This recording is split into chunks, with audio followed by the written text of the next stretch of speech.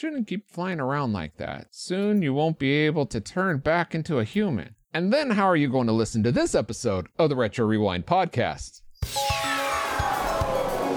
Reflux capacitor, fluxing, crew, to stations, scanning for Howl's Moving Castle, 2004. Prepare to rewind in 3, 2, 1.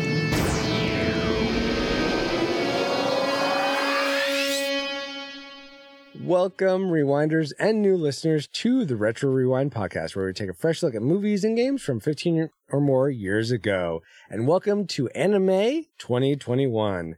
I am your captain of the pod, Francisco Ruiz, and I'm joined by your XO and mine, Paul, the Master Interrupter Powers. Hey, thanks for inviting not Billy Crystal on. No, that would be me. No problem. Because I'm not Billy Crystal. No problem, not Billy Crystal, which I will now refer to you as not Billy Crystal the whole night. I don't know what's longer, not Billy Crystal or the Master Interrupter. That's the same length, might as well. Also, for this discussion of the film, Howl's Moving Castle, we welcome back aboard Sailor Moon, also known as host of the Redeemed Otaku? I always get it wrong. Is it Otaku?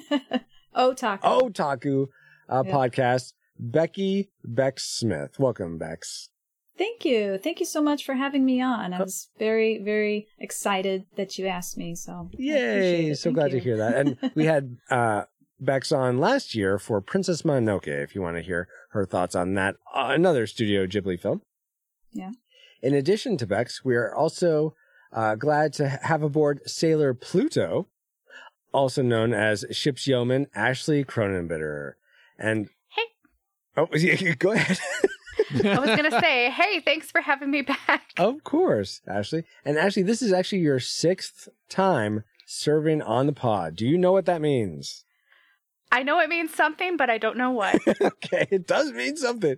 What it means is you are now promoted to Chief Yeoman.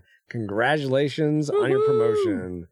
Your pay is like doubled. It's really great now. And the responsibilities are tripled, though, so you got to keep that in mind. Bring it on. Now that you have a quick flyby of who we are, Paul, can you give us a quick overview of the production specs for Howl's Moving Castle? Sure. Beauty and the Beast was released November 22nd, 1991. Paul, yeah. Howl's Moving Castle? Yeah, that's what I said, about the cute girl moving into the Beast's enchanted castle. No, see, that's a different...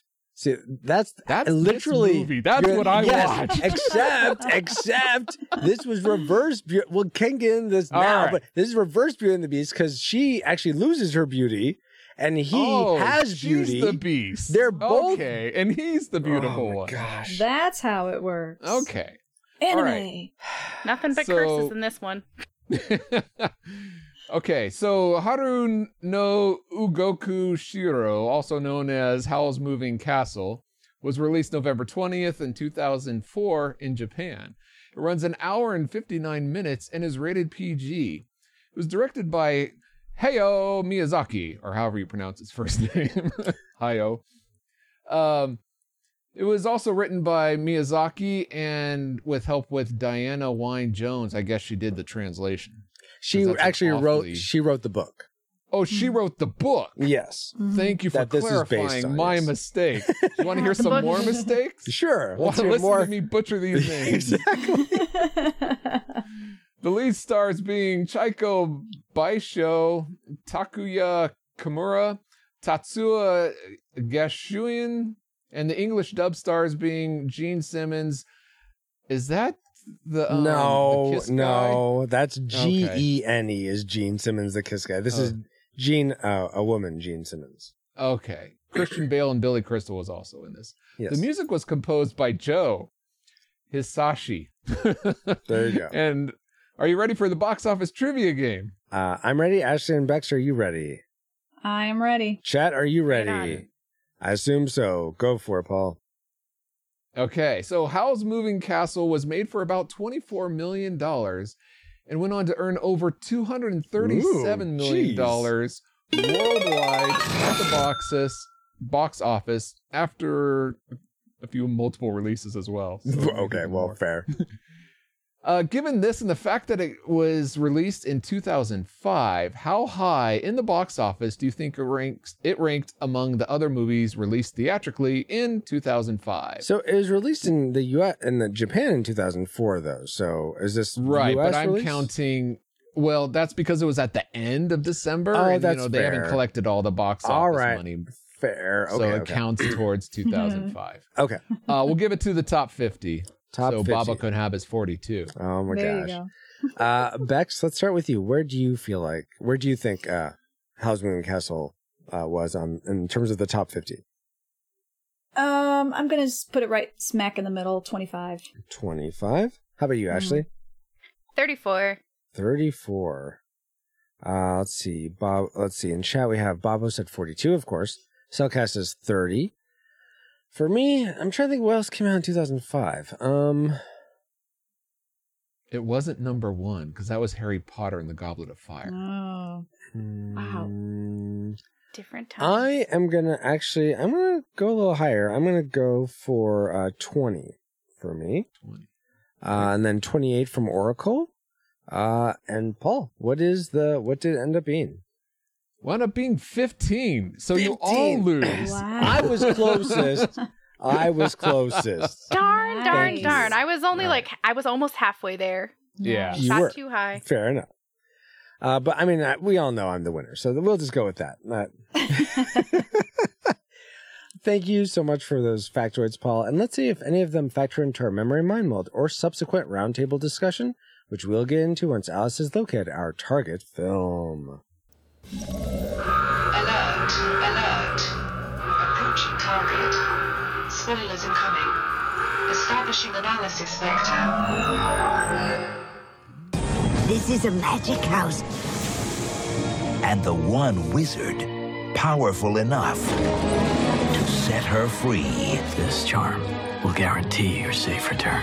Walt Disney Studios presents a Studio Ghibli production of a Hayao Miyazaki film. Hold on. This June, journey to amazing new worlds. Find me in the future! Aboard Howl's Moving Castle.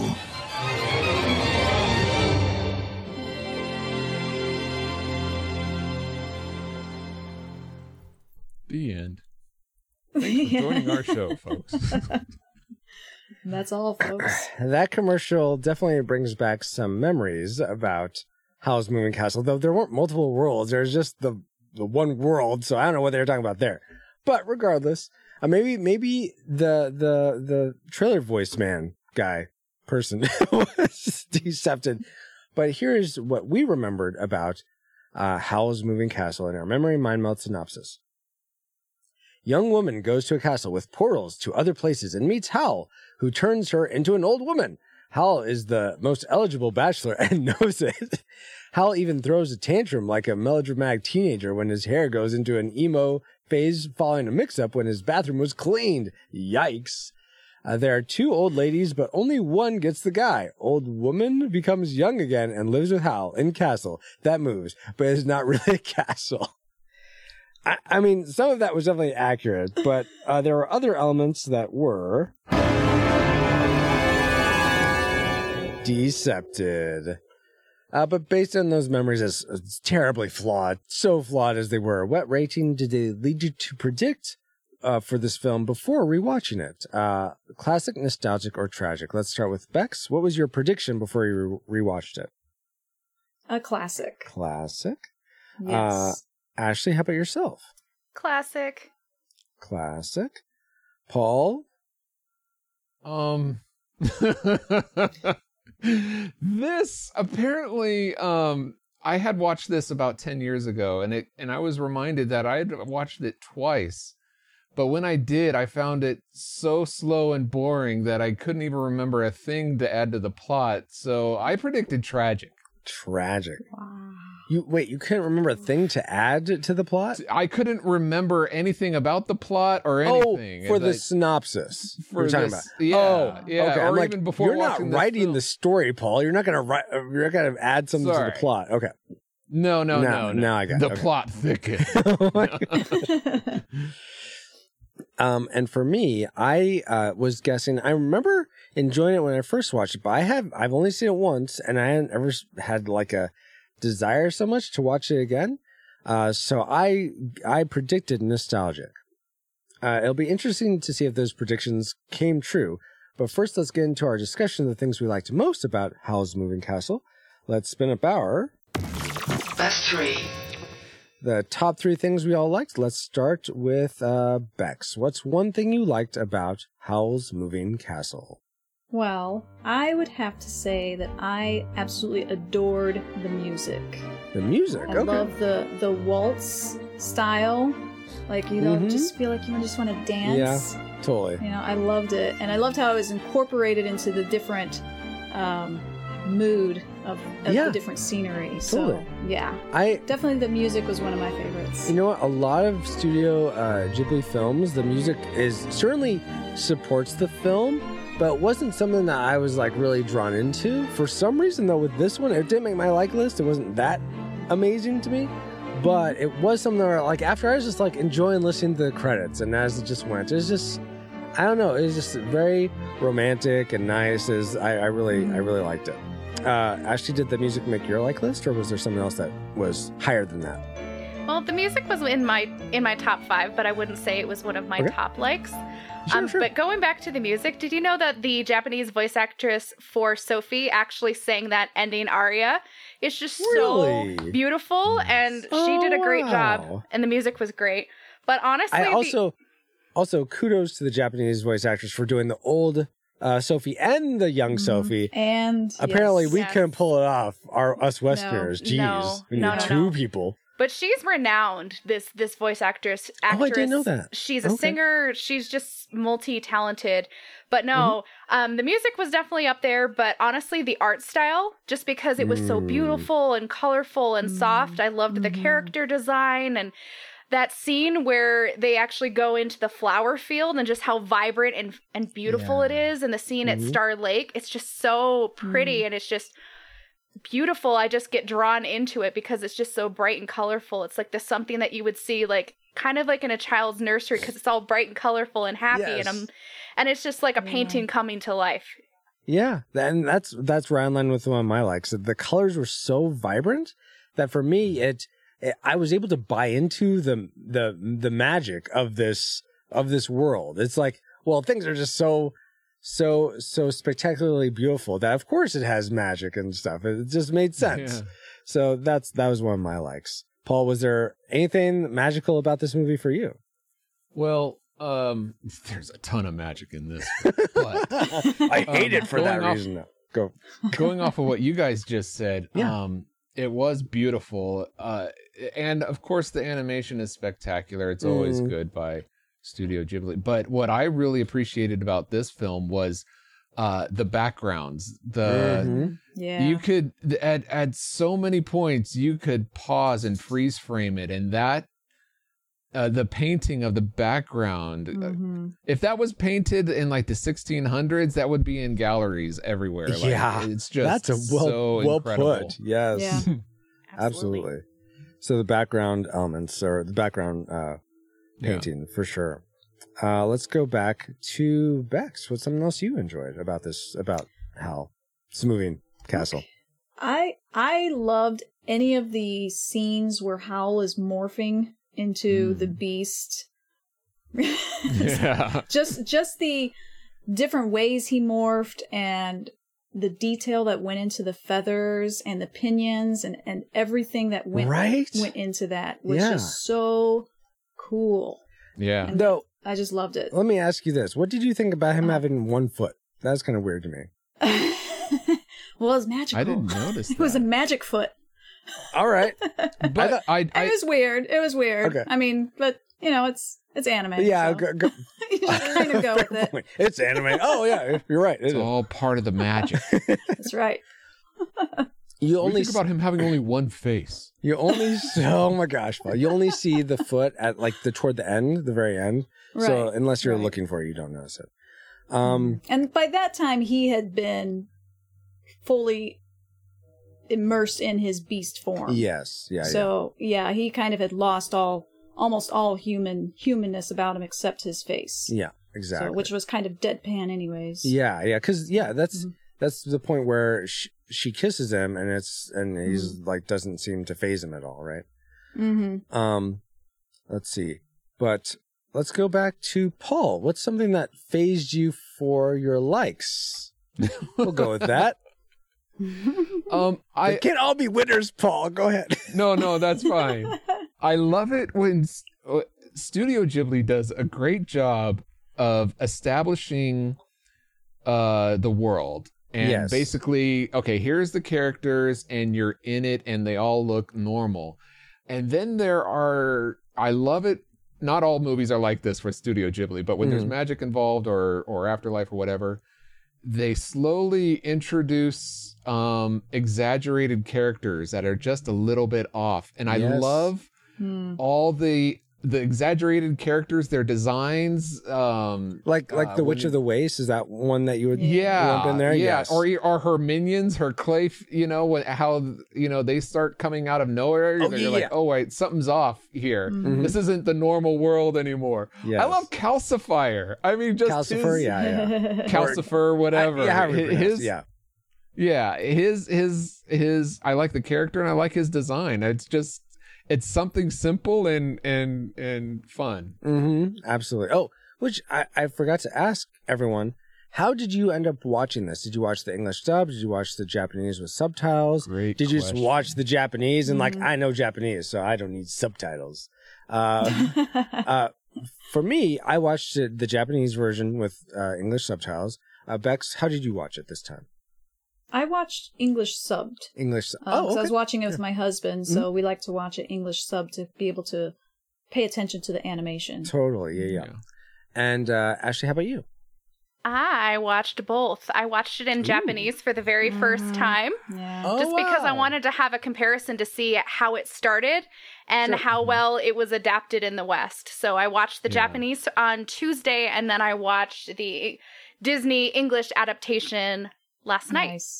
Nice. And how about you, Paul? I did the same. Oh, really? I watched I didn't finish watching the English one. I got about 2/3 of the way through. Mm-hmm. But I first watched it subbed, and then dubbed.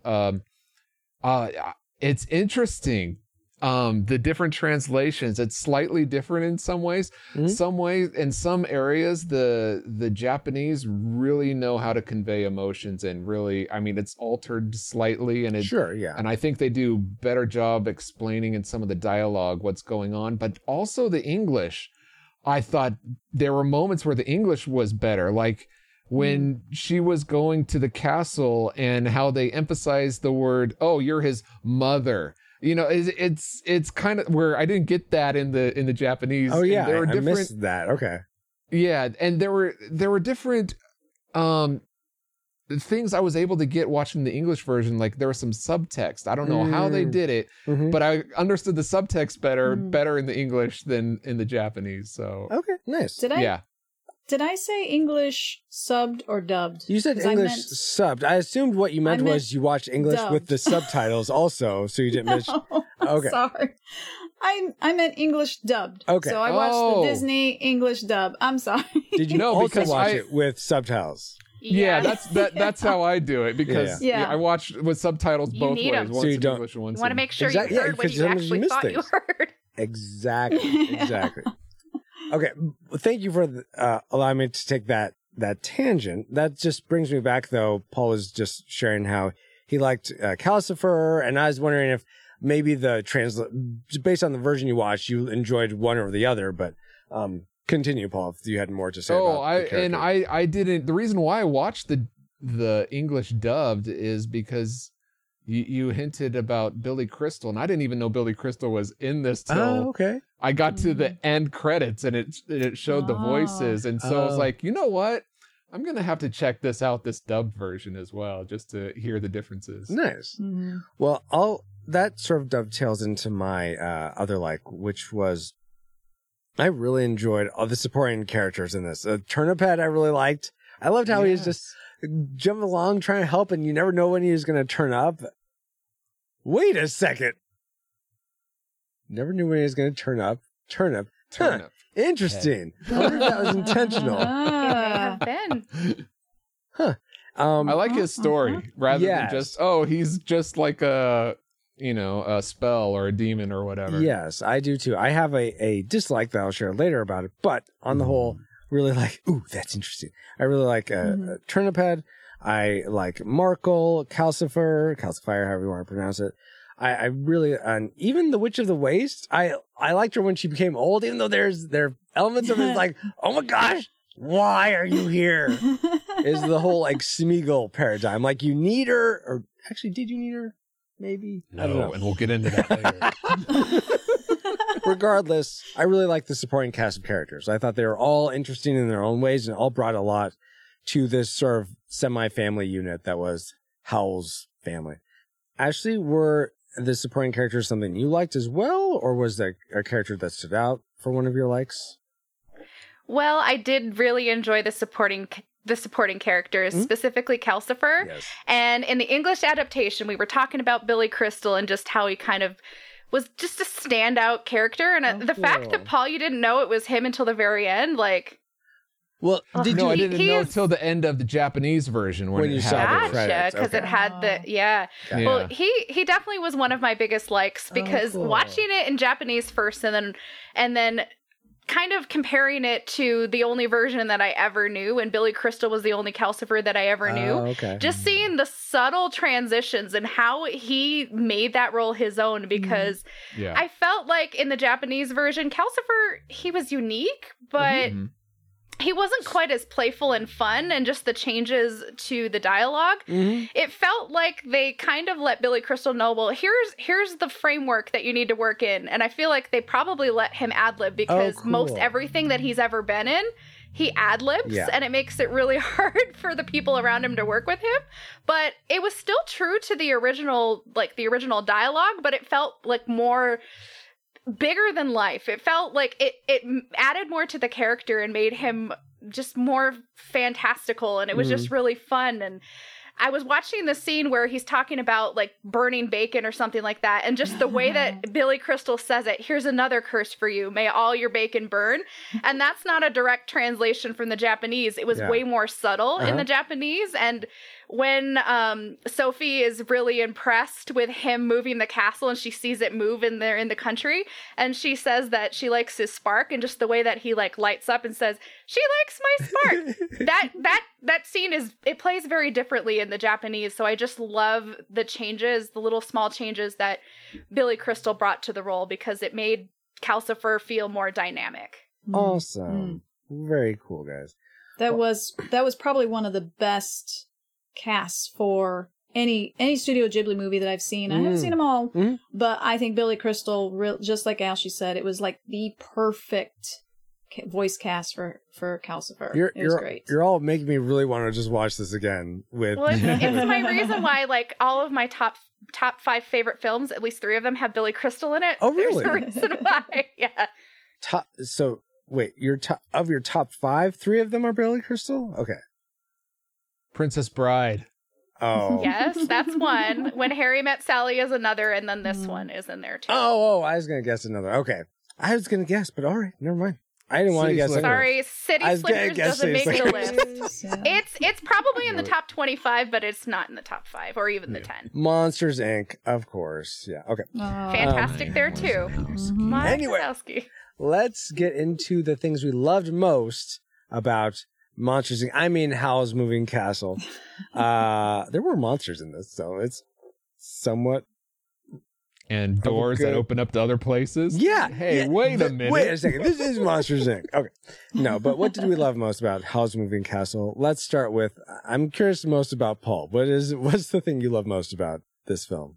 You mentioned that the side characters, I found all the characters, well, not all, most of the characters interesting and very creative, and added this spark to the story that made it more interesting. So you have this story going on, and then you have these really interesting characters with you don't know if they're magical or spiritual or what's going on, but I thought what a great I was about to say souffle to have fun with, to mix and to enjoy watching. So that was my favorite part.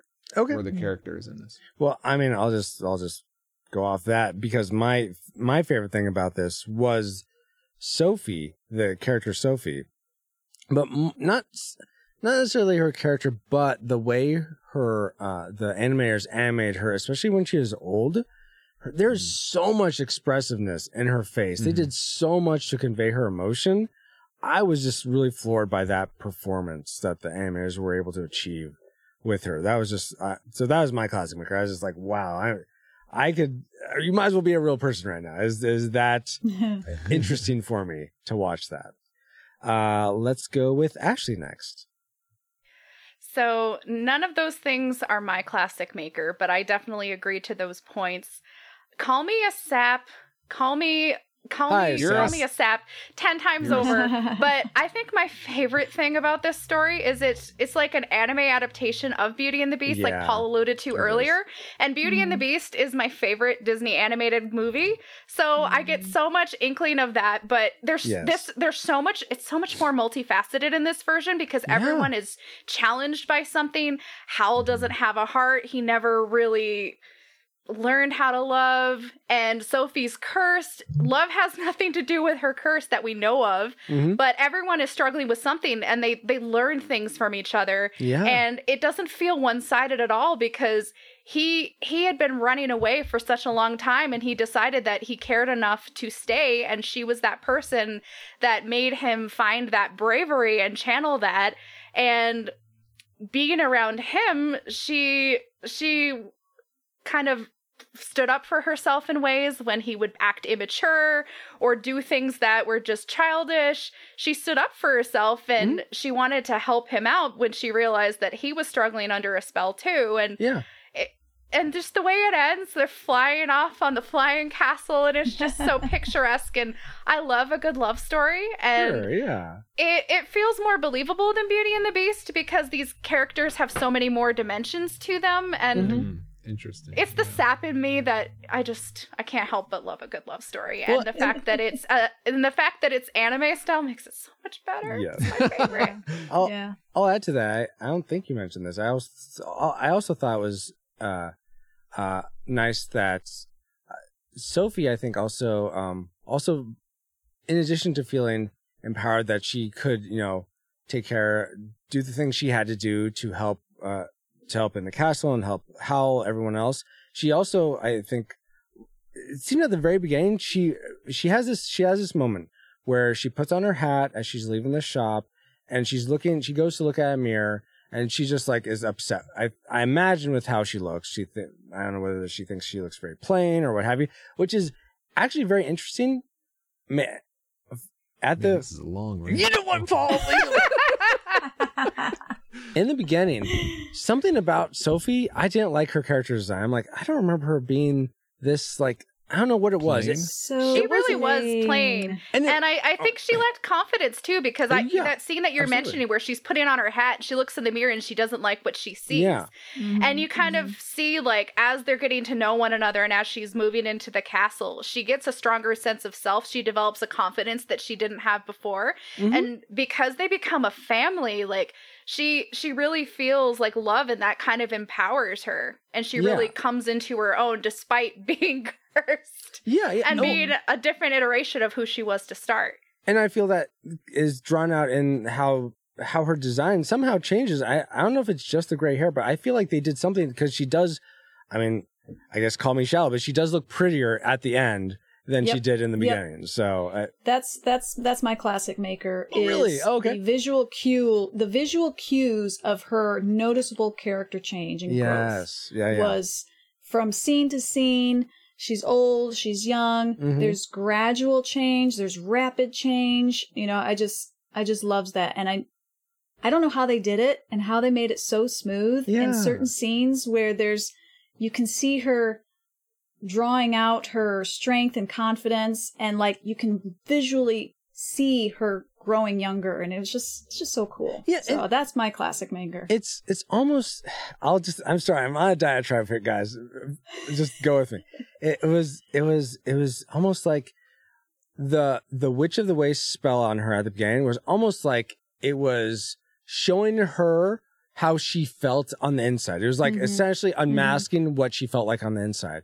But every time we see her young after the curse, like she's like, whether she's asleep or what have you, it's almost like she's not thinking about herself. She's outward focused. And that's when she can sort of let go of all her inner, like probably demons or inner, self talking down to herself or whatever it is that's making her feel old. That doesn't hold water because she doesn't turn young when she's like cleaning the house and like, thinking about all these other people. All right. And we'll get more into that later. Okay. All right. Yeah, we will. It's anime, Paul. Oh, yeah. Sorry.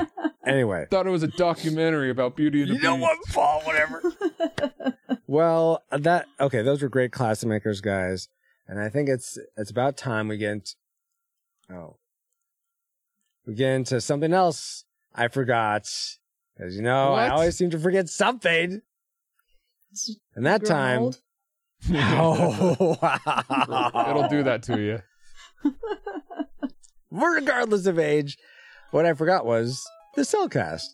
Jacob and Drew review animated movies and TV shows discussing what they appreciate about the medium in whatever form it takes, whether it is a traditional hand-drawn animated movie like this one, a claymation short, or a 3D CGI series. Check out some animated reviews when you subscribe to the Cellcast at thecellcast.podbean.com. And don't forget, Cell is spelled with one L at thecellcast.podbean.com.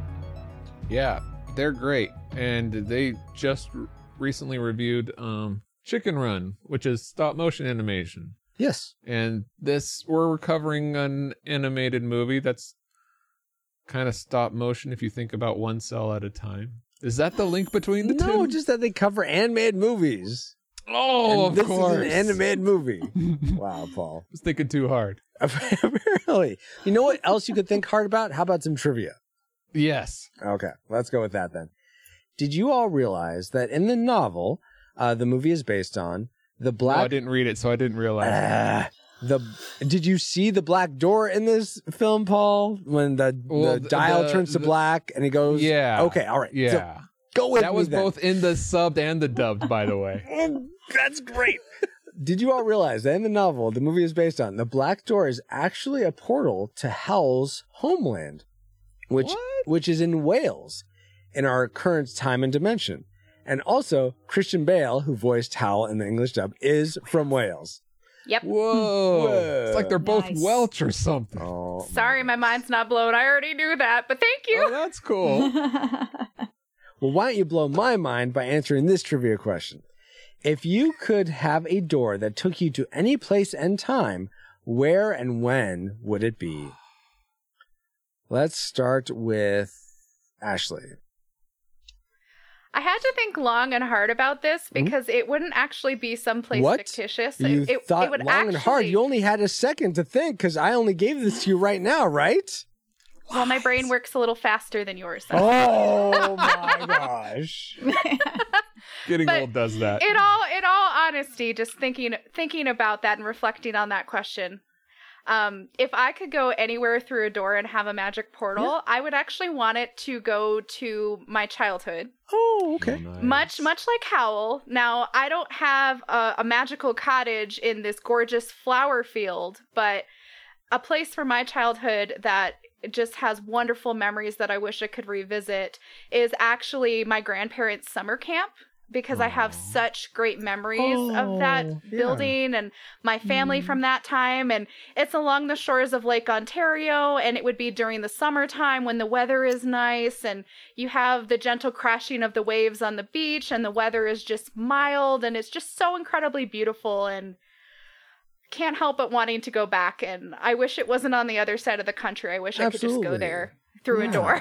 Right? Very quickly. My question is, he said time and place, so it would be current time or go back in the time when you were there? No, she said her childhood.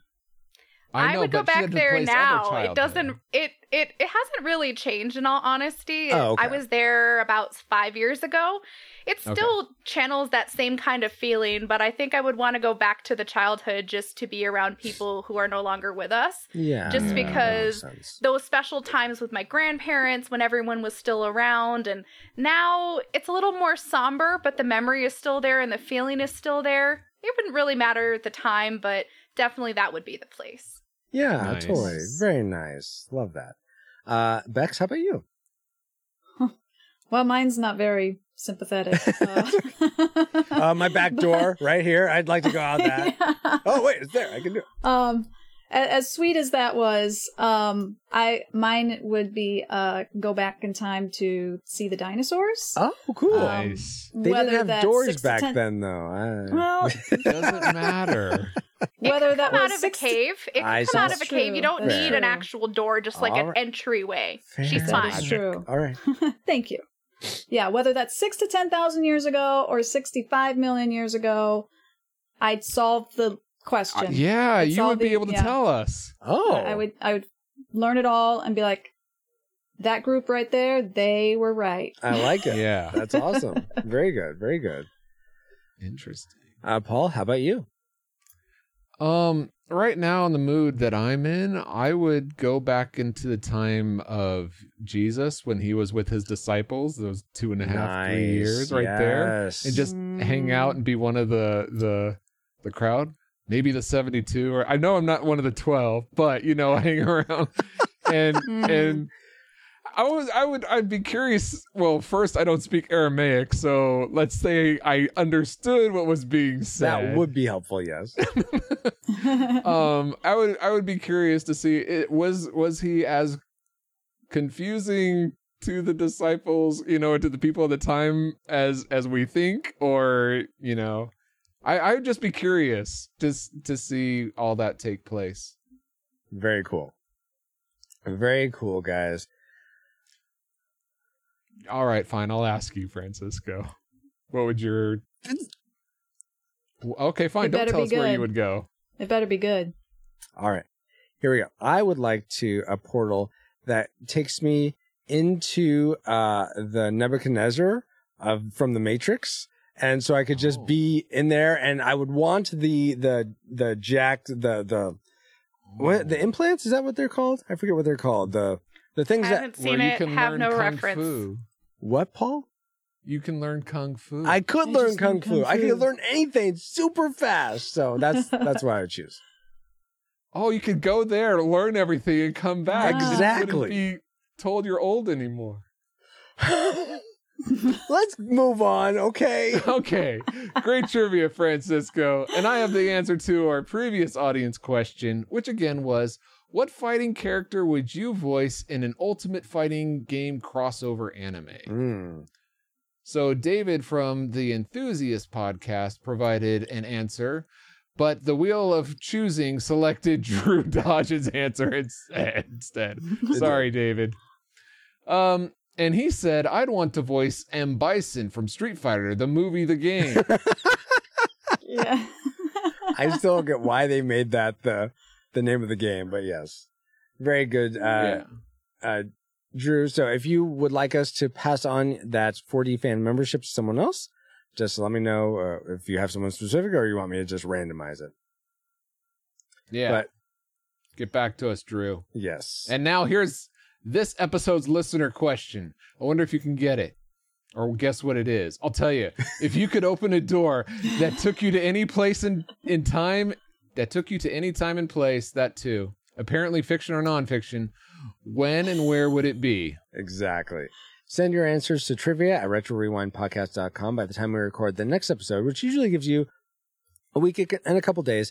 Also, if you happen to find this up on YouTube in enough time, which it happened last time but is not guaranteed, then you can also comment there, and I will be checking those comments. But either trivia@retrorewindpodcast.com or the comments. Now that we have all had some trivial fun, let's find out what memories you, our awesome rewinders, had about Howl's Moving Castle. Michael Fraley says, This is a phenomenal film. Every time I see it, I realize I'd forgotten how layered it is and how beautiful the animation is. I also had a chance to read the book after I'd seen the film. And like pretty much every book that inspires Miyazaki to make a movie, it's a lot different from the source material. Both excellent, just different from each other. Interesting.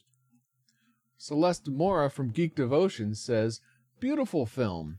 Best part is Calcifer. He's a powerful fire demon! David Gardner says, I always seem to walk in right when the guy is so depressed he turns into slime.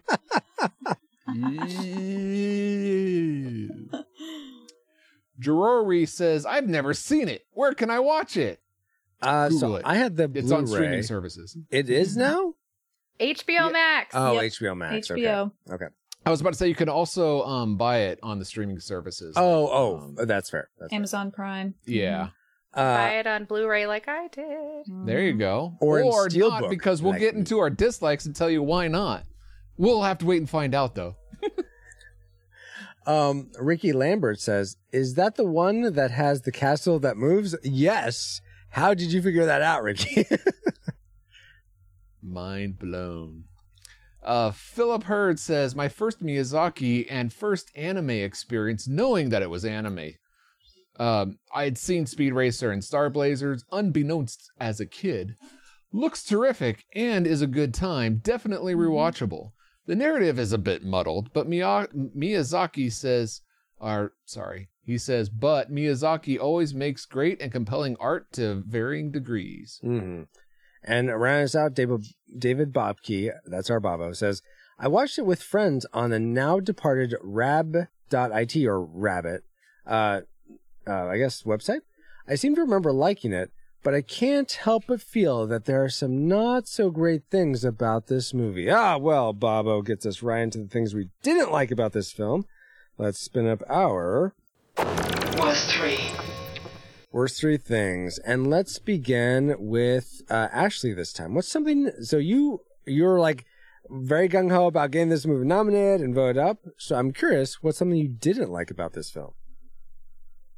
It was actually something that was cited in one of the viewers' memories. I dislike that scene where Howl gets so depressed over his hair and he starts oozing. He's just so melodramatic, like a little teenager, even though he's a grown man. But it makes sense given that he doesn't have a heart. There you go. I was going to say that probably gives him an excuse, but at the same time, it's just so melodramatic, and the scene drags on, I feel, like significantly longer than it needs to. Yeah. The ooze is just so creeptastic. The shading of it all and how it glimmers on screen. It makes me feel slightly repulsed every time I see it. And I'm like, I just want this scene to be over. Just because, especially when he runs down the hair and he's like, he runs down the stairs and he's pulling his hair and he's like, see what you did. And it's just like, okay, guy. It's gonna be okay. Yeah, and then by the time he gets so depressed that it changes color to black, I'm like, it doesn't look bad. Exactly. Get over yourself. Right? I did think I could see it being sped up, that whole scene taking a little less time. I did enjoy the comedic element of when she realizes he's naked, like he lost his loincloth and she sort of like looks up. I thought that was cute. That was good timing. And I feel like even though it's a little too melodramatic for my liking, I feel like in the English adaptation, Christian Bale just sells it. Oh, really? He's like so invested in this particular scene. Does he go even full though Batman it's just completely ridiculous? No, what he does a good job of freaking out and then sulking. It happens really quick, but he does an amazing transition. I was impressed. Nice. I don't. You hit on two things, and I don't know which one to choose. I'll throw in there for bonus. Still only counts as one. Right, but it's still dislikes. Yes. I found Christian Bale's acting, a lot of it kind of muted, but that's just me. Especially at the beginning, I agree with that. where he seemed kind of like a creeper, and like with the guards, and those guards were creeping on her walking down the alley. If you listen to the Japanese audio, it doesn't sound like they're they don't come across as creepy. There's like, oh hey, I can tell they are, but yeah, you're right. You're right. Yeah, but in the English it's version, way it's more a little sleazy. bit creepy. Okay. So that's a bonus one. But the other thing that I was gonna mention is Ashley was talking about. This movie's 2 hours long, and it felt a little bit long to me. And I don't know where you said this scene, which I actually didn't mind that much, but I don't know where I would speed it up or what to take out because there's so much story in there. Somewhere it just needs to be shorter, in my opinion. I don't know where, though. I feel like you could have taken out some of the walking up the stairs. I feel like that took a long time. Yes, which the whole it would, but you don't have to show every step. Yeah. I really liked that scene. Yeah, I did too. But it's kind of like for an extended edition. You know what I mean? Yes, exactly. Yeah. All right, let's go to Bex next. What's something you didn't like about Howl's Moving Castle? So I guess it kind of goes along with the length of the movie. I felt like there was too many conflicts introduced, like halfway through. Like at the beginning, we're like, oh, it's the Witch of the Waste. She's kind of the big bad. And now it's like, oh, wait, no, there's a war going on. And then, oh, wait, no, there's Suleiman who's trying to do something. I'm not sure what her intentions were. So I like one of the listeners said it felt a little muddled and like there wasn't one big conflict. There was smaller conflicts. Yeah, it would have been nice if they just picked one. But that's coming from a Western-minded consumer. So yeah, gotcha. And we consume a lot of we Westerners. do consume a lot. Well, speaking of sort of conflicts, and this wasn't really a conflict that was introduced, but it was resolved at the end. But maybe I missed something. Because maybe in the English version it's clearer, but in the Japanese version, when Sophie I think kisses Turnip Head, because he turns up at the end, and he turns into his prince, one of the princes of the lands, and I think that's going to end the war. And I didn't quite get that, but I think that's what was going on. Someone said, "Oh, because your true love kissed you, now you turn back." But I'm like, but. He's not. She's not his true love. So I think it meant out of true love, like genuine love, like someone not because she's in love with him, but I feel for you. I genuinely care about you. All right. Yeah, I can get behind that. Okay. Yeah, that's how I took it. But that is just like because I just didn't understand. But thank you for clearing it up. Yeah, so. It wasn't like a peck from the bread lady. You know what I mean? Got it. Or that was another one of my dislikes.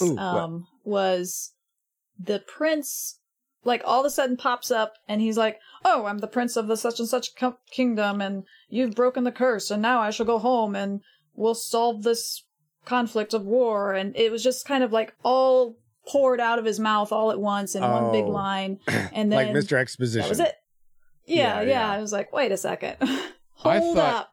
Slow things down. I thought for certain when you brought this up, someone was gonna mention, "Oh, he looks like all the other blondes in the castle. What's up with all these people looking the same?" Ghibli, why do you do that so much? Oh my gosh, they have so much detail, Paul. They have to cut their budget somewhere or cut their time somewhere. Gosh. Copy paste all the characters. You're not that important. You look the same as this other guy. Wow. So, okay, let's go back to Ashley. What's something else you didn't like? Was it so many characters look the same, or something else about their design, or something completely different? No, it wasn't about the character design, but it does go back to Turnip Head. Okay, all right. And the way that he would just pop up and conveniently have whatever Sophie needed in the moment. And it was just a plot device to kind of move the story along. Sure. And I don't know what it was, but the fact that he would just pop up and he would have a cane or he would have an umbrella or he'd be hopping into the scene and there's the castle. Like he just knew exactly what she needed and gave it to her exactly when she needed it. And it was just too convenient. That's because he's awesome. Yeah, I kind of like that. I don't have a problem with him. It's just the fact that it just kept happening. I'm like, it was cute the first time, but you've done this time and time and time and time again. Ashley, yeah, it's magic. It's anime. Makes me almost wish that he didn't turn back to a real boy.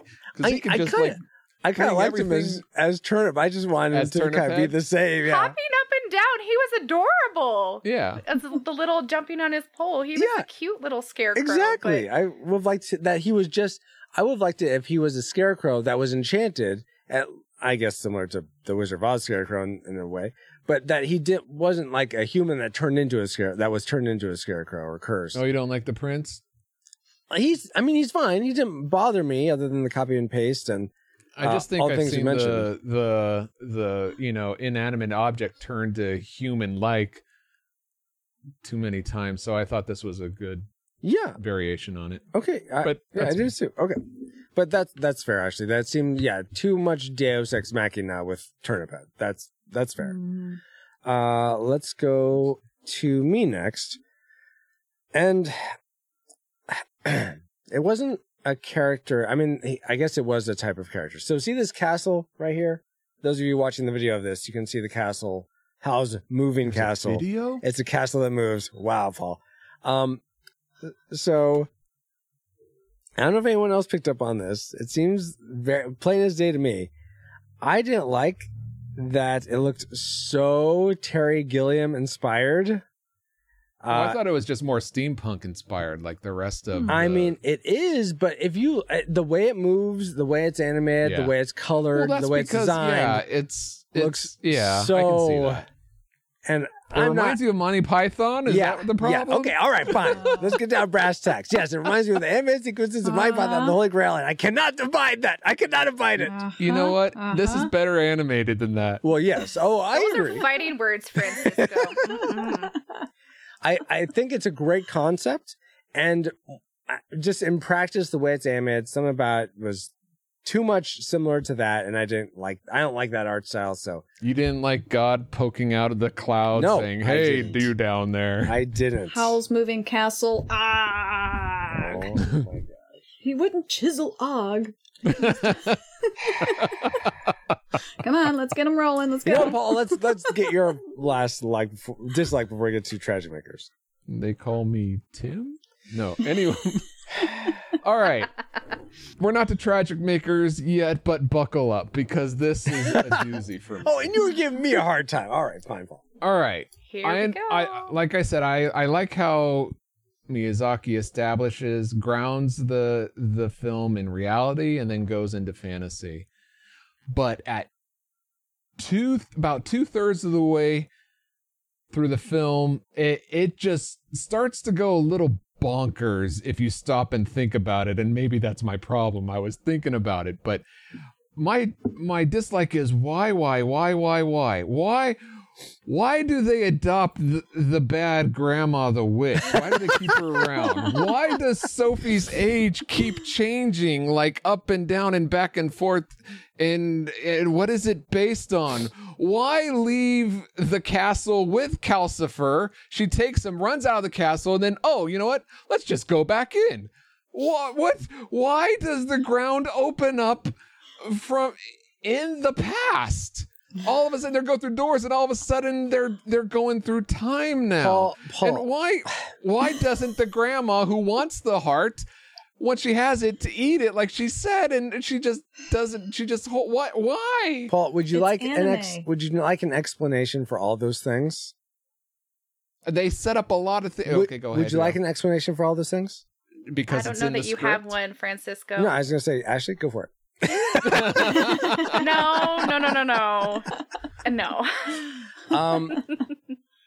The only thing that I could speak to, I could speak to two of those things if you care to listen. Too bad you download this podcast. You're listening. Well, I was about to say, do we have a choice? Don't pause. You can always stop. You know what, Ashley? That's not helpful right now. Wow, we do have a choice.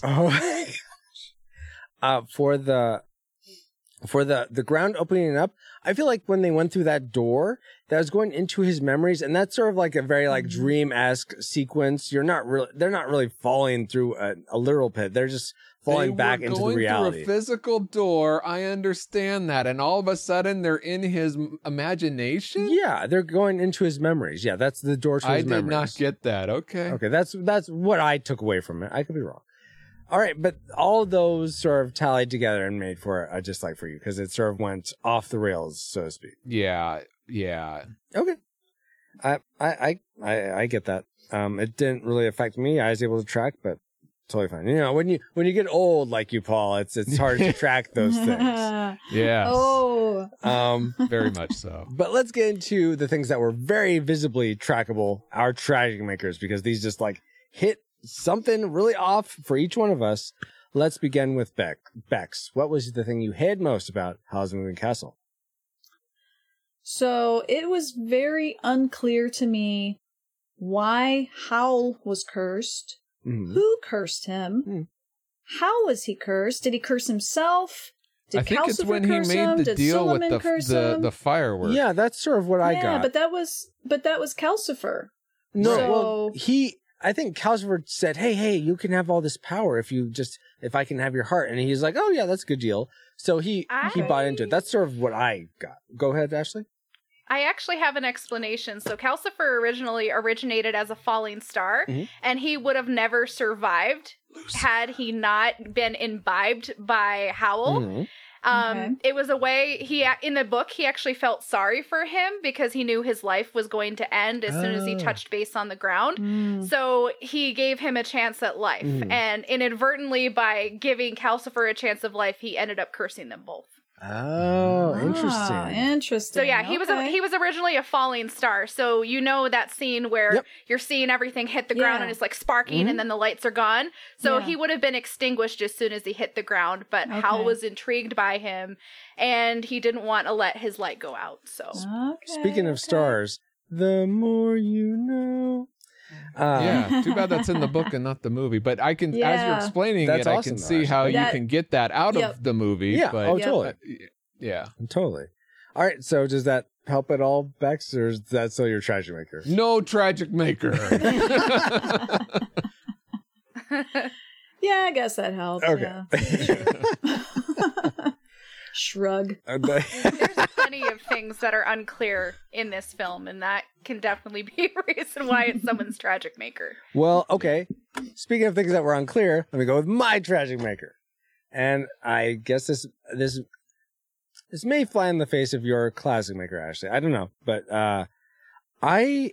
this could be several of us, or at least a couple of us, have spoken how we have sort of this Western outlook, so maybe things are sort of obscured or obfuscated for us since this was created for Western.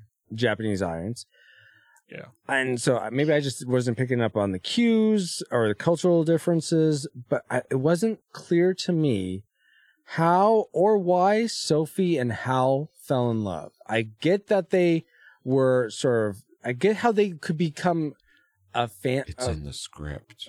Okay. Other than that, there wasn't a lot of, I guess, I don't know. They cared for each other. I could get that. And he said that I found something to fight for, but to me, that doesn't equate with romantic love. So that was the thing. I never got the sense that he was in love with her, but I got the sense that she loved him. But that's me. Well, I didn't even get that so much. I mean, well, only because she said it. Well, see, that's the thing. And she said it in both the Japanese and the English. It wasn't just something that was ad-libbed in the English version. Mm-hmm. Yeah. Sure. Like we in the West like to do. Yes, they might have more of a friendly type of love, and then they just throw it in the English version to make it more romanticized. But she said it in both. Sure. So. Sure. It doesn't, given her... Look, oh, go ahead. Well, I wouldn't fall in love with the guy either, so I don't understand her reasoning. But it's in the script, so I go with it. The very first scene that they meet up, he sweeps her off her feet. Literally. I mean, yeah. Any girl would fall for a guy that does that. Okay. So. Keep in mind, when asked about a superpower, say flight. You know what? Okay. That's actually a brilliant point, Bex. That just that whole introduction is the thing that does it for her. Is that like, wow, this guy saved me. He stood up for me. We flew together. It was a very magical experience. I could see how that would definitely, I don't know, just sort of start the spark. Start the spark. Yeah, it sparked the romantic feeling or the love or romantic love feelings. Wow, words, Francisco. for Sophie, or of Sophie for Hal. I still don't quite see. I could see him wanting to protect her. It's almost seemed more like he is treating her like a sister, almost, I suppose, than a love interest. So that's where like a family member. We're all in this together. Yeah. So I don't know. Are there things I missed that you guys picked up on from Hal's perspective?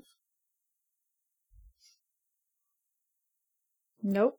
He's very self-absorbed. I mean, he has his he war. Definitely he has is self-absorbed. Yeah. Okay. But he has his things like what he fights for and what he protects. Yeah. So I just don't think he's or at least not there yet, like a gushy kind of. Yeah, I guess I just want it romance. to be more mutual, or at least seem more mutual in a way. But maybe I'm wanting this wasn't. This could be just his character, and not everyone's the same as vocal cookie cutter. about it. I mean, they reserve the cookie cutters for all the other characters, so I get it. Okay. But I mean, if you think about it, like it developed over time, and you can can have varying levels of love for people. Yeah, and absolutely. I think the reason why you see his progression is because she actually challenges him. She puts him in his place where everybody else does not do that. That's true. Yeah. And I think that he sees that spark in her when she lights up with emotion and she stands up to him and finds that confidence in herself to stand up to him.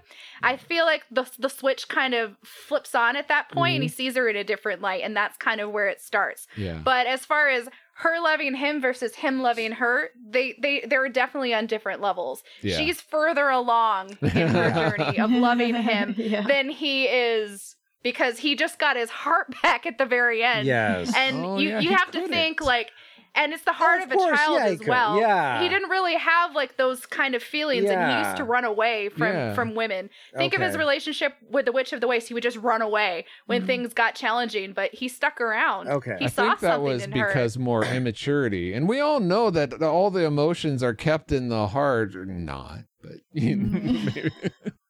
No, okay.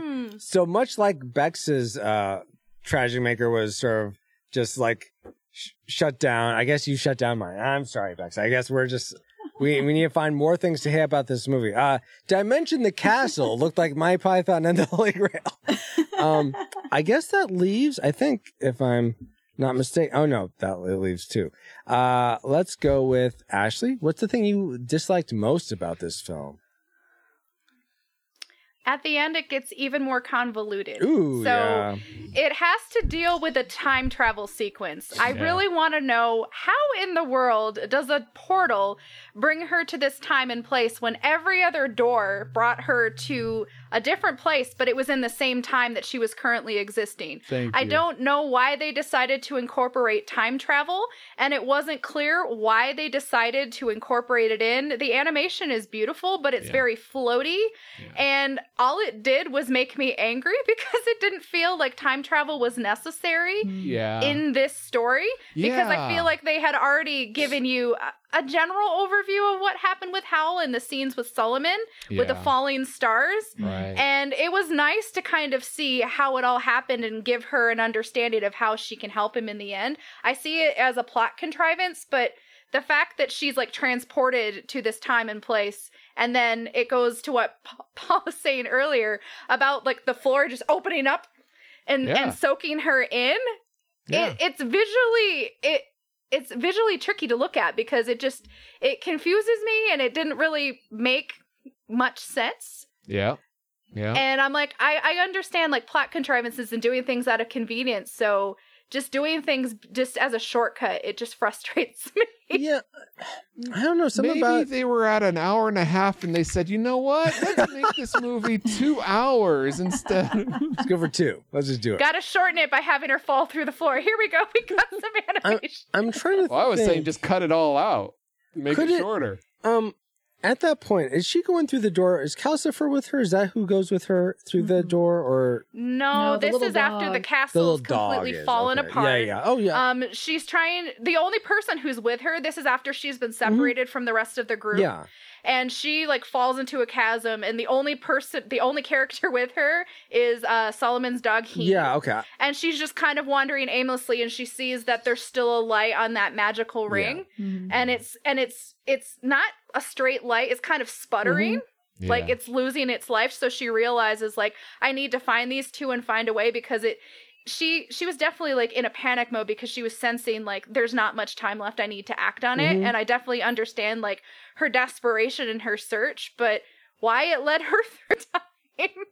Well, see, I still don't think it was necessarily time travel. It was almost like she was watching a movie memory because I don't think she interacted with anything in that sequence. But young Howl looks right at her. It felt like she was time traveling because he looked right at her. Whenever you hollow project your memories on the screen, I mean, people are going to look in your direction. It doesn't mean they're looking at you. Right? That's a thing? Hey, all you listening to this in the future in like 2050, that's a thing, right? People are still listening to this? Cool. Low blow, people. Paul. Low blow. Why don't you give us your lowest blow, Paul? All right. Here's my tragic maker. All right. This is going back to good old Mr. Turnip Head. Now, this am I the only one who likes it? No, I like the character. Okay, all right. He's adorable. Yes, I agree. I don't like the concept. Oh, okay. And it's not Turnip Head. What I don't like the concept of. It rips off my beloved Wizard of Oz. Here you have a world that's being blown up. Innocent people's lives and villages, entire towns are being destroyed. They're trying to annihilate each other's our countries. Why? I don't know, because whoever wins the war is not going to have any resources to rebuild it because they destroyed it all.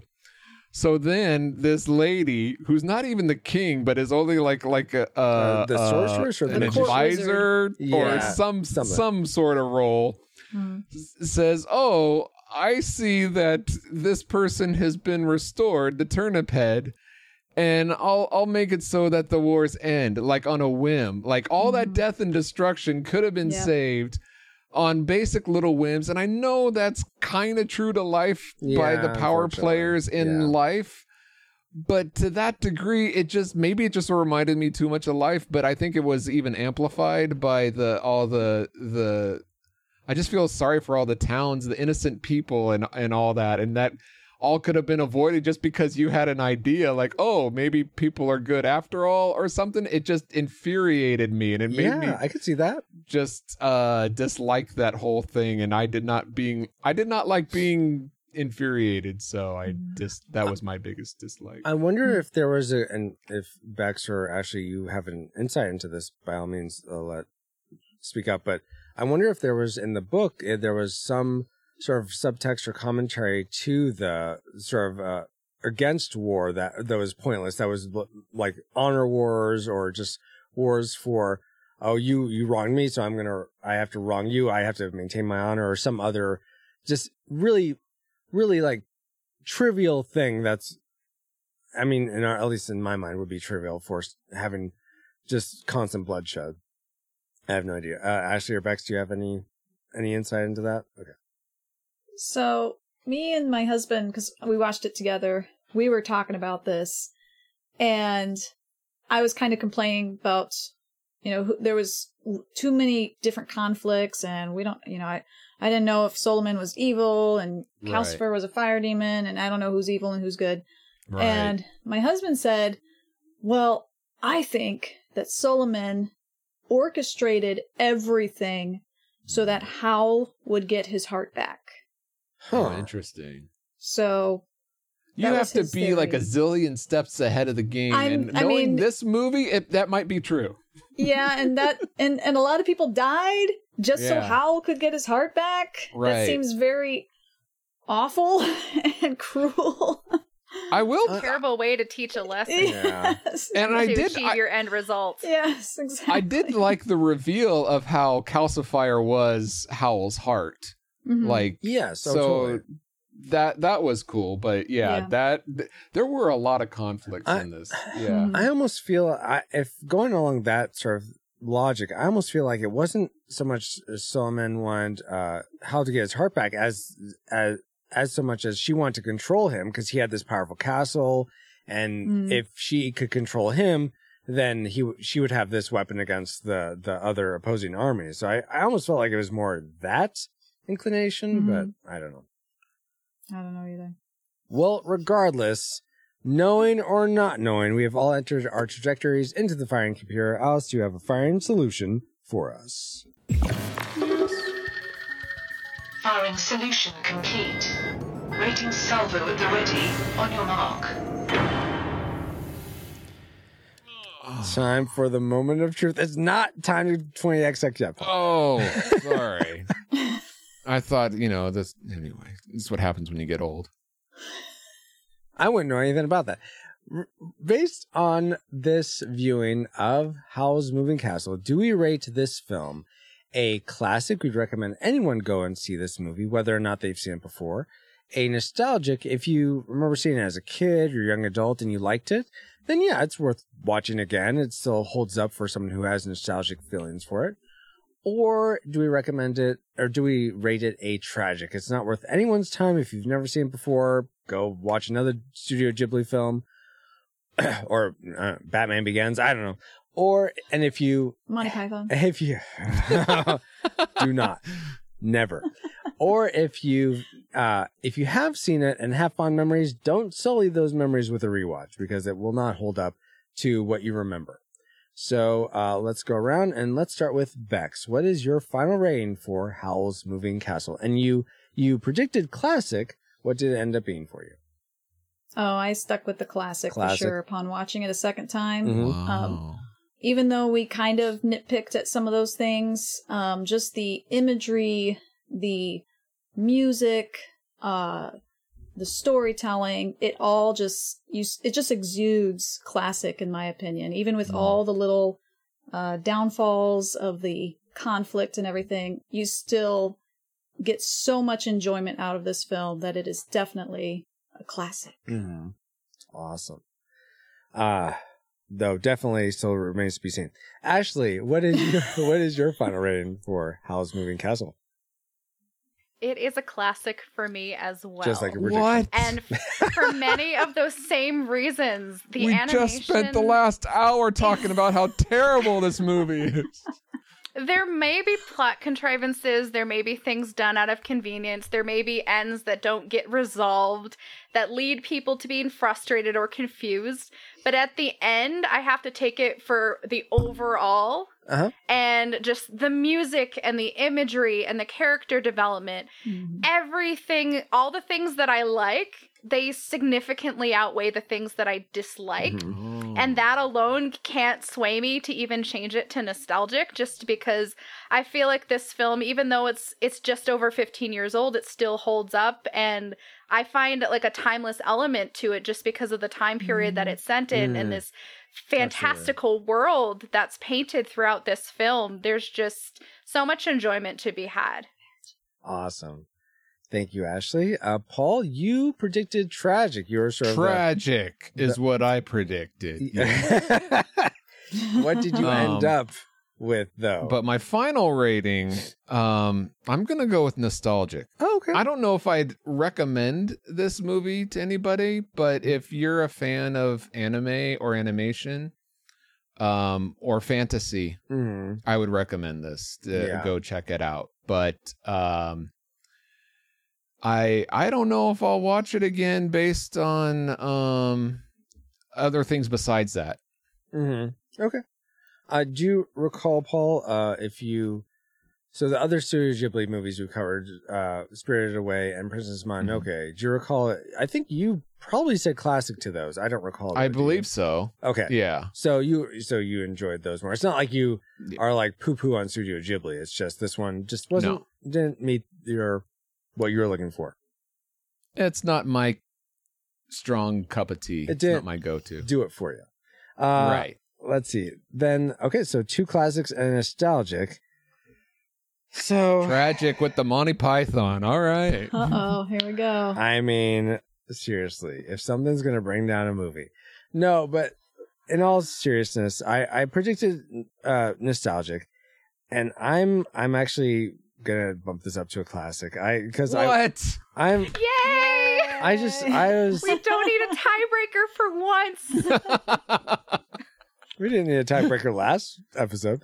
All too often we do, though. Yeah. So, yay! Welcome to the dark side, where we celebrate I definitely want to watch this with my kids. When I was picking art for the background for me, my kids were like, "Can we watch that?" I'm like, "Yeah, I think so."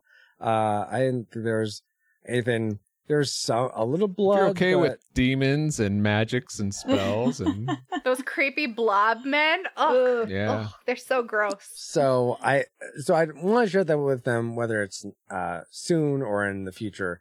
I enjoyed a lot of it. I'm very interested to hear like Billy Crystal in the English version, and yeah, it's definitely worth rewatching again. Plus I have the beautiful steel book of it, so I mean.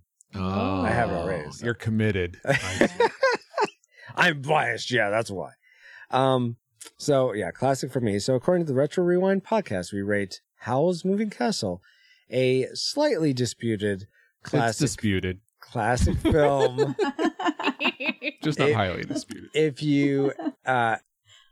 you've never seen it before, probably worth a watch. And if you have seen it before, definitely check it out again. And if you don't watch it, yearly or anything. But now that we've done that, it's time to get back to our own time. Good old 20XX. 20XX? Comsat online. Receiving incoming transmission. Now we can stretch, Paul. Now it feels good to be back. But we wouldn't have been able to travel back to 2004 to begin with if it weren't for our amazing reflux capacitors, namely Jared Holzhauer, Deborah Powers, Brian Keane, Patrick Hicks, LJ Lowry, Chris Cowan, the Feel and Film Podcast, Chris Owens, Geek Devotions, The Untold Podcast, Mrs. Lomax, James Kennison, Drew of the Cellcash, Ashton Cronenberg. Oh, she's right here. Pastor Dewson, Kennethan, Redeemed Otaku. Oh, she's right here too. Woo-hoo. Ryan Lingle, That's Our Babo, Josh Adams, D. Tungsten, Andy Lewis, Jeff, and Lil Ronan, in addition to 4 other awesome patrons as well. Thank you all so much for keeping the gigawatts coming. And if you want to help us keep flying for as low as $1 a month and get bonus content for your generosity, head over to retrorewindpodcast.com/support to help us grow via Patreon, Subscribestar, or PayPal. This stream is sponsored by PaulJPowers.com. And while we're thanking our supporters, we also want to give a big turnip head hug to our guests for supporting us with their thoughts on Howl's Moving Castle tonight. So, as always, I like to go in alphabetical order. So, Ashley, where can people find you online? Is there anything cool going on that you'd like people to know about? Nothing really to promote, but you can find me on both Instagram and Twitter at my... You can find me on both Twitter and Instagram at my tag APK1186. I like to talk about all things faith and fandom. You can see pictures of my Eat-A-Bag collection of my enamel pins featuring my lovely little Calcifer pin. And I'm considering going back into the Star Wars universe and watching my way through. I stopped last year, but maybe it's time to pick that back up. I hear they have a Bad Batch in there now. Oh my gosh. So I have heard. So you said something I didn't quite understand. What's an Eat-A-Bag collection? So an Eat-A-Bag is actually something that comes from Japanese culture, and it actually has a transparent window. It's for people to show off their collectibles. Oh, okay, yeah. It can be things like enamel pins, it can be ribbons, it can be little plushies. But basically, this little insert, it goes into a bag with a clear window, and it's on display. Find pictures of my Eat-A-Bag at my Instagram, APK1186. There you go. And see my collection from day one to where it is now. Nice. Awesome. Okay, Excellent. Cool. All right. And Bex, where can people find you online? There's anything cool you got going on? Well, I'm, where do I start? Okay. So I'm the host of the Redeemed Otaku podcast. We've been on a slight hiatus, due to stuff, but we are going to be relaunching very soon the podcast and our YouTube channel, so you can check us out on Facebook, Twitter, and Instagram, on YouTube, and we're also on Apple Podcasts, but pretty much any pod chaser you have should be able to pick us up. Awesome. So check us out. That's Redeemed Otaku. And I think cons are starting to open up, and I know you both have gone to cons. Are either of you planning on going to cons that people are like, oh, both I'm going to be there too? Have been conned? Yeah, we got them here on the show. We conned them. Good job, Paul. Go ahead, Ashley. Oh, I actually have a convention planned. If all goes according to plan, I'll be going to MatsuriCon in August of this year in Columbus, Ohio. Nice. It was my first convention, and I'm hoping to make it again. Very cool. Nice. Excellent. How about you, Bex? Are you going to dress up? Sorry. No. All right. I'm not yet at that point in my fandom. Make sure you wear one of these shirts. No, don't wear one of those shirts. I am all about like fan t-shirts, like my lovely shirt from Howl's Moving Castle. Nice. I'm all about the t-shirts. Okay. Nice. Ashley, we need to friend each other because we kind of like a lot of the same things. So yeah, read my mind. Well, there's a local con in South Bend, Indiana. So far, they're still on. They'll be running it the third week in September. Mm-hmm. So hopefully that's called Ramen Con. Mm-hmm. Hopefully they'll be Sounds going tasty. and you'll see me there. Awesome. And maybe I might dress up. Oh, Haven't got anything planned yet, but I might. Awesome. Paul, are you going to any cons? No, they shut California down. We ain't never opening up. Sorry. I feel so bad. Well, awesome. Thank you again so much, Bex and Ashley, for coming on the show again. It's always a treat for us to have you on. Thank you so much. And a hearty thanks to those of you listening for the first time. And of course, all of you who are part of the Rad Rewinder community. You all who watch us live every week, whether we're recording this podcast or playing retro games, you're an amazing group of people helping sustain the pod. But if you're looking for ways to get involved in growing this Retro Rewind endeavor, reach out to us on social media where we are at Retro Rewind Pod, pretty much all the socials. You could buy some of our merch, like Team Smote You. I guess you could buy the Team Womp shirt if you wanted, but Team Smote You is way classier. You could leave us a review on, that's an inside joke. If you don't watch the streams, that's probably like, what are you talking about right now? Moving on. Watch the stream. You could do that too. You could leave us a review on Apple Podcasts or Podchaser, become a monthly patron, or simply just share your favorite episode of the podcast. Is it Howl's Moving Castle? Is it The Matrix? Is it Star Wars? Is it whatever is your favorite episode? Share it with Park. Jurassic Park, where the last half of it's great. Whether it's whatever your favorite episode is, share that with a friend so that more people can enjoy the content of the Retro Rewind Pod. Here's another curse. May all your bacon burn. You've been listening to the Retro Rewind podcast. You can find us at retrorewindpodcast.com/226. Our review of Howl's Moving Castle with me as your XO, pauljpowers.com. You can find me online and all my socials at guess where? pauljpowers.com. Oh, I was going to say google.com. Search. Yeah, go to Google and Google pauljpowers.com. It'll get you there. I hope. Thank you so much, Paul, for being an amazing friend, an awesome fire demon. I mean, no, not that. Yes! For being on another fun voyage. I have been and continue to be captain of the pod, Francisco Ruiz. Find me on Twitter at FXRetro_, especially if you need pixel artwork commissioned. And we've been commissioned. Why do you have that word in there? We Sorry, are, folks, I'm reading we are, text. in a sense, commissioned, like, because we are in the network, so we're sort of in a way commissioned because we have that sort of, I don't know. All right. Francisco really wants me to say we've been commissioned It's a to good announce. segue. All right, fine. Come up with something better, Paul. Why are we hashing this out on stream, pod, whatever, go? All right, fine. Here we go. We are honored to be part of the Christian Geek Central network at ChristianGeekCentral.com. Captain, we are on final approach to base, and let's use our salvo of authority to get us there. Find us the way home. I will do that. Thank you so much, XO, and thank you all for listening. We really do pray that you are more joyful now than when you first hit play. But like a Pokemon, we gotta catch you all for Batman Beyond, Return of the Joker, our next episode in anime for the Retro Rewind podcast. Retro Rewind mission complete. Proceed to nav point Omega and return to base.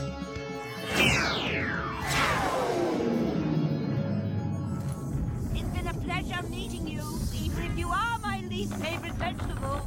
Take Hey, I like turnips. Well. That's a deep subject. And the subject of our next adventures of the young Indiana Jones. Then it is something that man was not meant to disturb.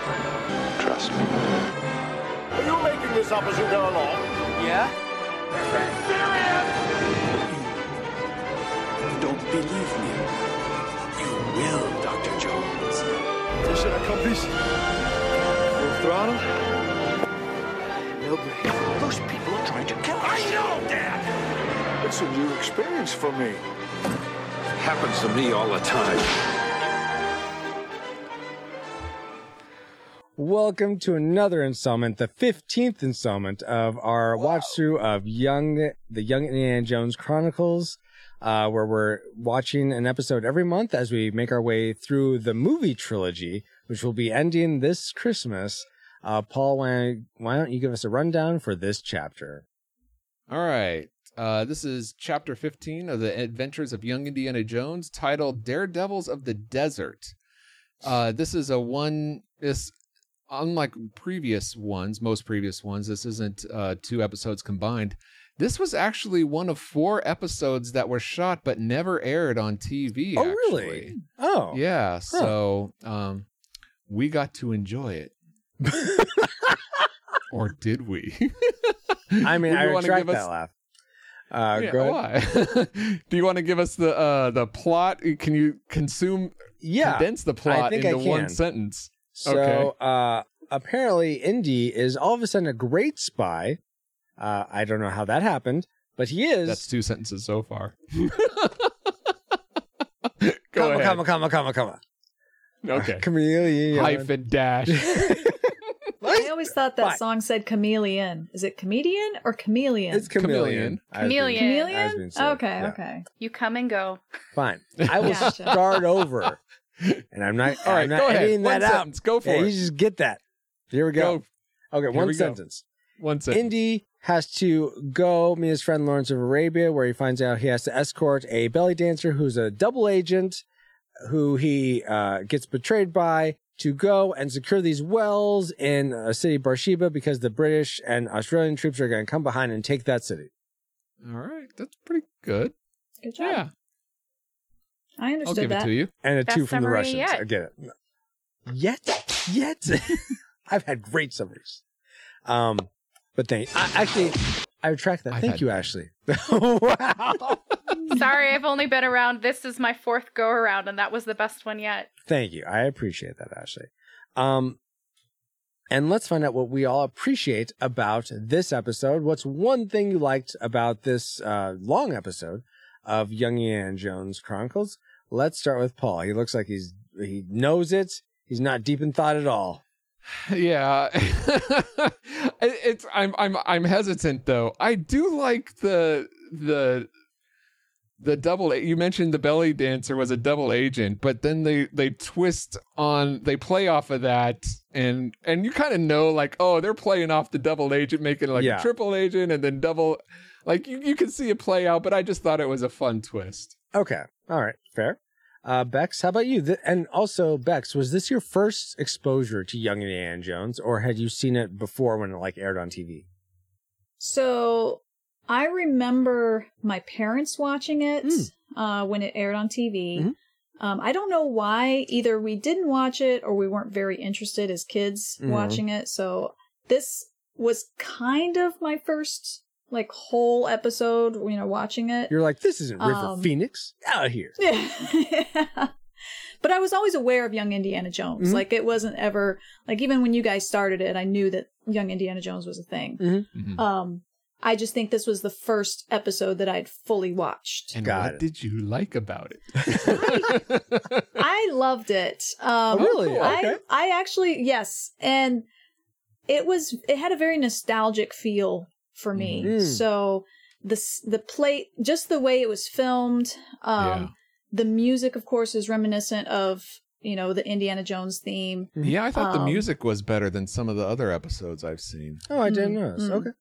Fair. Yep. So, and just the just the whole overall feel of watching this episode just had a very nostalgic feel, and I just loved it. I smiled the whole time, even with the hokey special effects.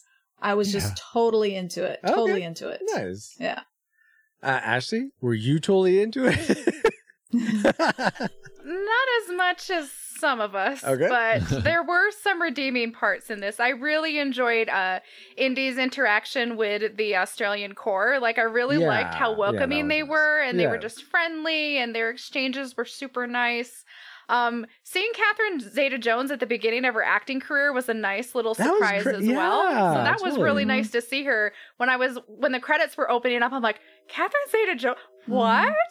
And thinking of the time, like, this would have been very, very early in her career. So that was a pleasant surprise. Yeah, absolutely. I guess, her first breakout was, I think, Mask of Zorro.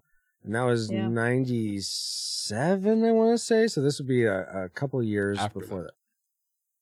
This that would have been a couple out years this. before. Yes, we're on the same page. Maybe you need to go through a door that time travels, Paul. I don't know. Okay. I thought it was imagination. Okay, fine.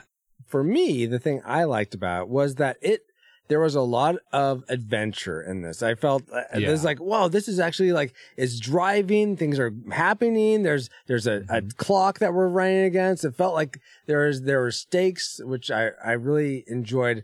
A lot of the dramatic tension in this one that so many of them don't seem to have. Sneaking around like Indiana Jones should be doing. Exactly. Exactly. The choreographed fight in the end. And the sound effect of the punch. Yes, the explosive THX punches, yes. Oh my goodness. I was just loving it. And very reminiscent of the movies. Yes. Exactly. And also in the movies, there was... I noticed that. Yes, that was one of my favorite parts when that happened so early. I'm like, yes. And I actually rewound and watched that scene again because I love Wilhelm screams. And the fact that they used one with a guy falling into it was so good. Getting blown out of the trench. That was delightful. Yes. And I thought the war conflict scenes were edited pretty well. Yeah. Yeah. Agreed. And thank you, Geek Devotions corrected. Massive Zorro was 1998, so I was a year off. Go. Man, even better. This would have been really early in her career. Yes, indeed. So that was just the thing. I love that this was so driving as compared to other episodes. Anything before we get to the things we didn't like? Are there any other things people wanted to add on that they liked? Well, if I'm being a little facetious, I'll say I liked the fact that young Indy didn't show up for the first 7 minutes of the episode. Wow. So it was not like Sean Patrick or Flannery or whatever. How the episode panned out, there were things that really made me dislike him. So having less of him was kind of good. You know what? Like his fake accent and his... part of me was wondering if this was going to be like... Ashley is Klein our face. So apparently really dislikes the accent. But I was going to say, I actually thought this was like going to be one of those episodes that sometimes TV, you don't focus on the main character. They become like a side character in the story. And this was going to focus on like the Australian infantryman or something else because he wasn't in it for so long. But then when they started we're going to need a spy, I'm like, oh, here we go. Who do we call? Yeah, the guy Let's get the Belgian involved. Could we please stop calling him Lieutenant de France or whatever his name is? He is Indiana flippin' Jones. Oh, that's what... And he said, all my friends call me Henry. I'm like, no, they don't. They call you Indy. He was always trying to get people to call him Indy, so that felt really out of character. Right? Yeah. I don't get it. Anyway, that's funny. Let's talk about the things we didn't like about this episode. That's a good transition. Yes. Paul, take it away. I actually didn't like the fact that this was like it took 7 minutes to get to Sean Patrick Flannery. Well, part of it. An hour and 21 minutes. Is it an hour and 21 minutes? It felt like almost 2 hours. Anyway, and that's because I thought like, okay, getting there was just way too long. You had the 7 minutes. You could have done it in a montage and easily too. They had to build the tension though. I understand. Yeah. But all that character development you could have with Indy there. You don't need to set up these characters. Yeah. Okay, fine. So they go over this plot, how we need to get to Beersheba, okay, to get to Jerusalem, and we need to get, time is of the essence. We need to get there right away, and it's going to wear out all the men and all the horses. So what do? We don't get there right away. We stay there. We run the horses in races to make sure that they don't have enough energy. Yeah, that was weird. And they spend all this time, like you said, you like them with the Australians. That's fine. You set up them with the Australians before you know what's supposed to be going on, because everything that they're trying to do, there's that whole chunk in between. I'm like, what are you doing? Why aren't you going if it's so important? I think they had to time things. Oh, because they had to give Indy time to go ahead, to go before them to secure the wells. No, this was before Indy left. He was hanging around the camp. Yeah.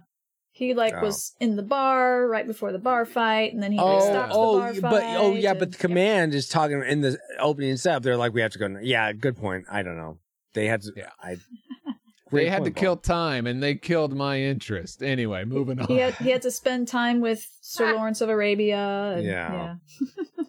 Which I was glad to see Lawrence back. Good old Ned. You know what? This movie, I've never seen Lawrence of Arabia, but from what I've heard about the film and just experiencing this character a little bit through Young Indiana Jones, I do want to watch that. That is on my to see list of like old movies. Any of you who have seen it recommend it? I haven't seen it since I was 10. It was epic, long, and boring. Yeah, I don't think it's at all a 10-year-old movie. Never saw it. I've been waiting for a movie theater around here because I live in the LA area. They show all these old movies sometimes. I've been waiting for it to come out in theaters again because they recently restored it. So nice. And then they shut all of them down. Yeah. So I'm still waiting for that, but I definitely want to see it again. Oh, nice. Okay, well, let's go to Ashley next. What's something you didn't like about this episode? Uh-oh. Okay. We'll try one thing, Ashley. One thing. One thing. You're limiting me so much. So I really disliked how he tried to impersonate a local merchant. The accent that young Indiana Jones used. Oh, you're right. I am the worst. It was so terrible. It literally, like, I felt like my skin was crawling. Like, I felt like something was washing over me because it was just so cringe-inducing. And it was really hard. And the fact that it kept happening repeatedly. And I'm like, oh, goodness, no, make it stop. Make it stop. Because unfortunately, that has not aged very well in this current day and age. And it was really hard to watch. Well, culture being what it is aside, before we get to that point, I would like to say I was amazed how when they put the fake tooth and he did like the greasy hair and I guess they put like darkening, tanning on him. I was like, he looks the same but very different. How'd they do that? Yeah. The costume itself wasn't bad. It was just when he was in that persona and giving that delivery, it was just really hard to watch. All right. The only explanation I would have for that is I think they were trying to distinguish between him speaking Arabic and him speaking to Catherine Zeta-Jones, if he was speaking English or not. Because he sounded Indian. You know what? I know, but I think that's the idea is instead of having them fake Arabic and put subtitles on, let's just put this goofy accent in. And I can see them going that direction because of that. Yeah. See, it was just a little too over the top for me. Yeah, no, I understand that too. Yeah, unacceptable now that I think about it, because Indy knows all these languages, so have him speak Arabic. I don't care. He's not a Rosetta Stone. He doesn't know every language. He knows all of them. Come on. But that was why they chose him, because they needed somebody to speak Arabic and Turkish. So that's why they chose. Oh, we got the perfect man. Exactly. This man of many languages. We found a plot hole. Yeah, it was just that. Thank you for pointing that out, because it didn't dawn on me. See, this is why I need to watch things at 2x speed, because then things will like actually dawn on me. But no, I watched it 1x this time, and I was like, oh, it's just normal. Yeah, okay, that's an excellent point. The accent didn't bother. It did sound more Indian than anything else. It didn't sound Arabic, but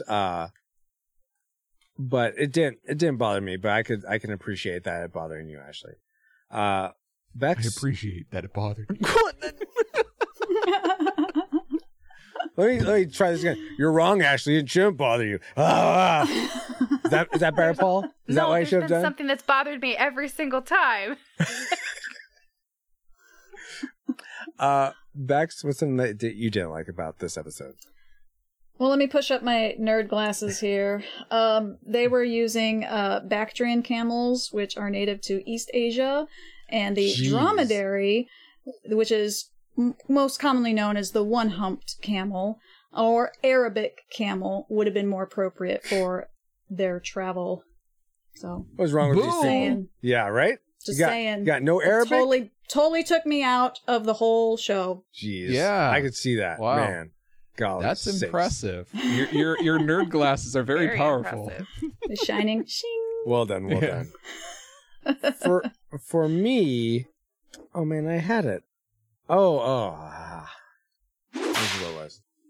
I really disliked that, this probably speaks just more to me in my time of life, but why does Indy seem to be, how do I put this? Spit it out. I'll spit when I'm good and ready. Easily seduced, I'll say that. To like giving up information. Because he's a guy. Because he's a young man. He's in the desert with a bunch of dudes. She's the first woman he's come across in who knows how long. And she did that belly dance. Yeah, and any experience that I've had with young Indy coming across women, he just falls for whoever's there. And this is the same guy who just a couple years ago left school to look for prostitutes. All right. Okay. Fine. Yes, I missed. You know what? Episode. Yes. Fine. I missed that too. Here's the thing. You want to set all that up fine. Then why? I know we're gonna have ourselves in Last Crusade. Does he fall for the blonde and just like, oh well, I'm sure she's fine. Why? Because she seemed to help him. I haven't seen. We're not talking about Last Crusade right now. Well, no. If you want to have the pretext that this, unless. It just annoys me, okay? That he never got over his flaw? He's a perpetual womanizer? I guess, yeah. Maybe that's what it is. I mean, yeah, I guess that's what it is. Like, why you make for a bad spy if you're just willing to give up your secrets easily? So I think that's what it is. But he didn't. I was impressed how long I would have told her way before while walking through the desert. Oh, we're going to Beersheba. Well, that's why you're not a spy. He didn't have it be announced to her like in just one moment. It took some build up before he broke down.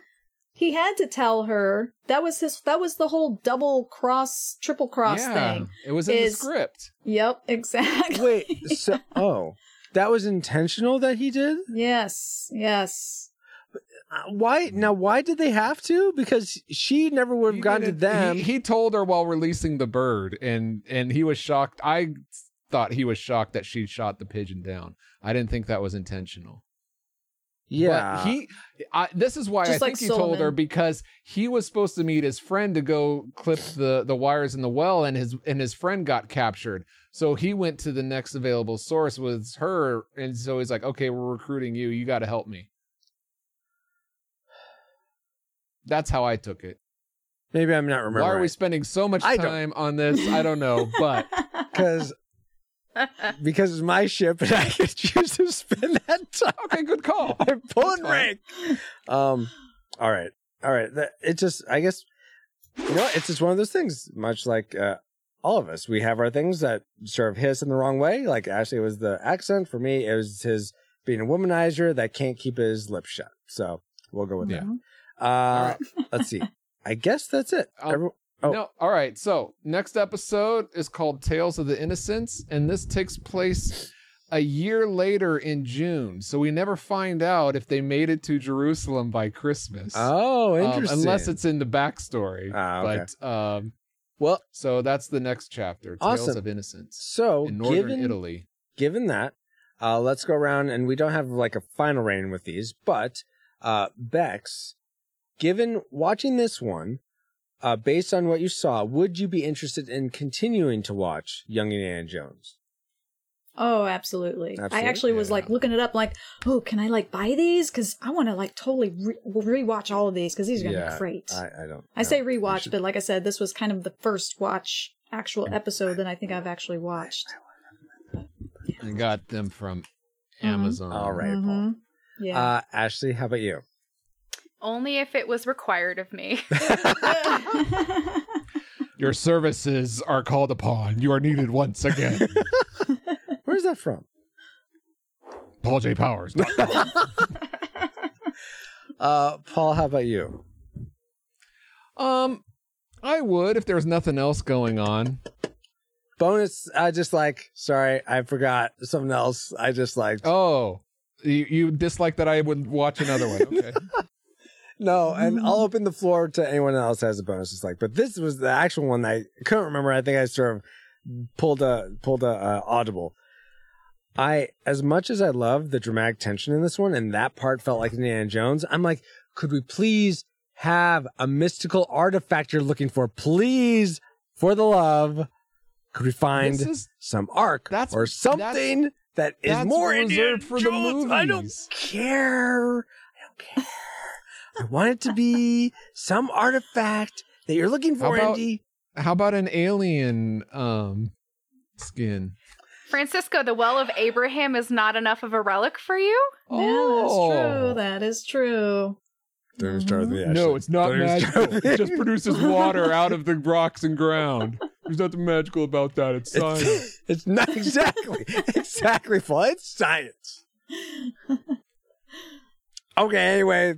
Any other dislikes anyone How about the way that he is not a womanizer, and he is very good at keeping his mouth shut, but she uses her magic charm on him to loosen his lips in more ways. So, Paul, would you watch this one again? Yes. All right. Again, would you watch the next one? Yes. For me, yeah. I probably would. I think there's enough in this that would motivate me to watch another one. But given our track record, that it doesn't overcome the rest that we've seen. Right. So, all right, then join us next month for, what was the name of it? Journeys in Italy with Daredevils? Tales of Innocence. Yeah, Takes place in northern Italy. Sure it does. Something tells me he won't be innocent. So we'll catch you then next time. Until then, we bid you all a whoopah.